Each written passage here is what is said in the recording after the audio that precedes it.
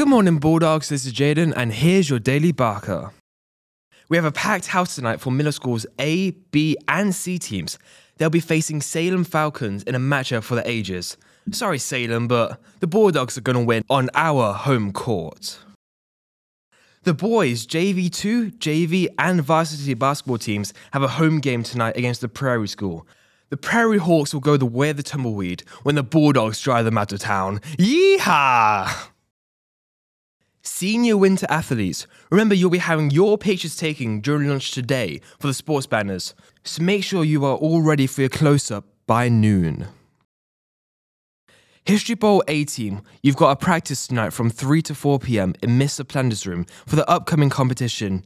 You also need to make sure you bring your signed permission slips to practice, or else you might not be allowed to compete, which would suck. The drama club has the first meeting of the year tomorrow during Homer in Mr. Cantick's classroom. Don't be late.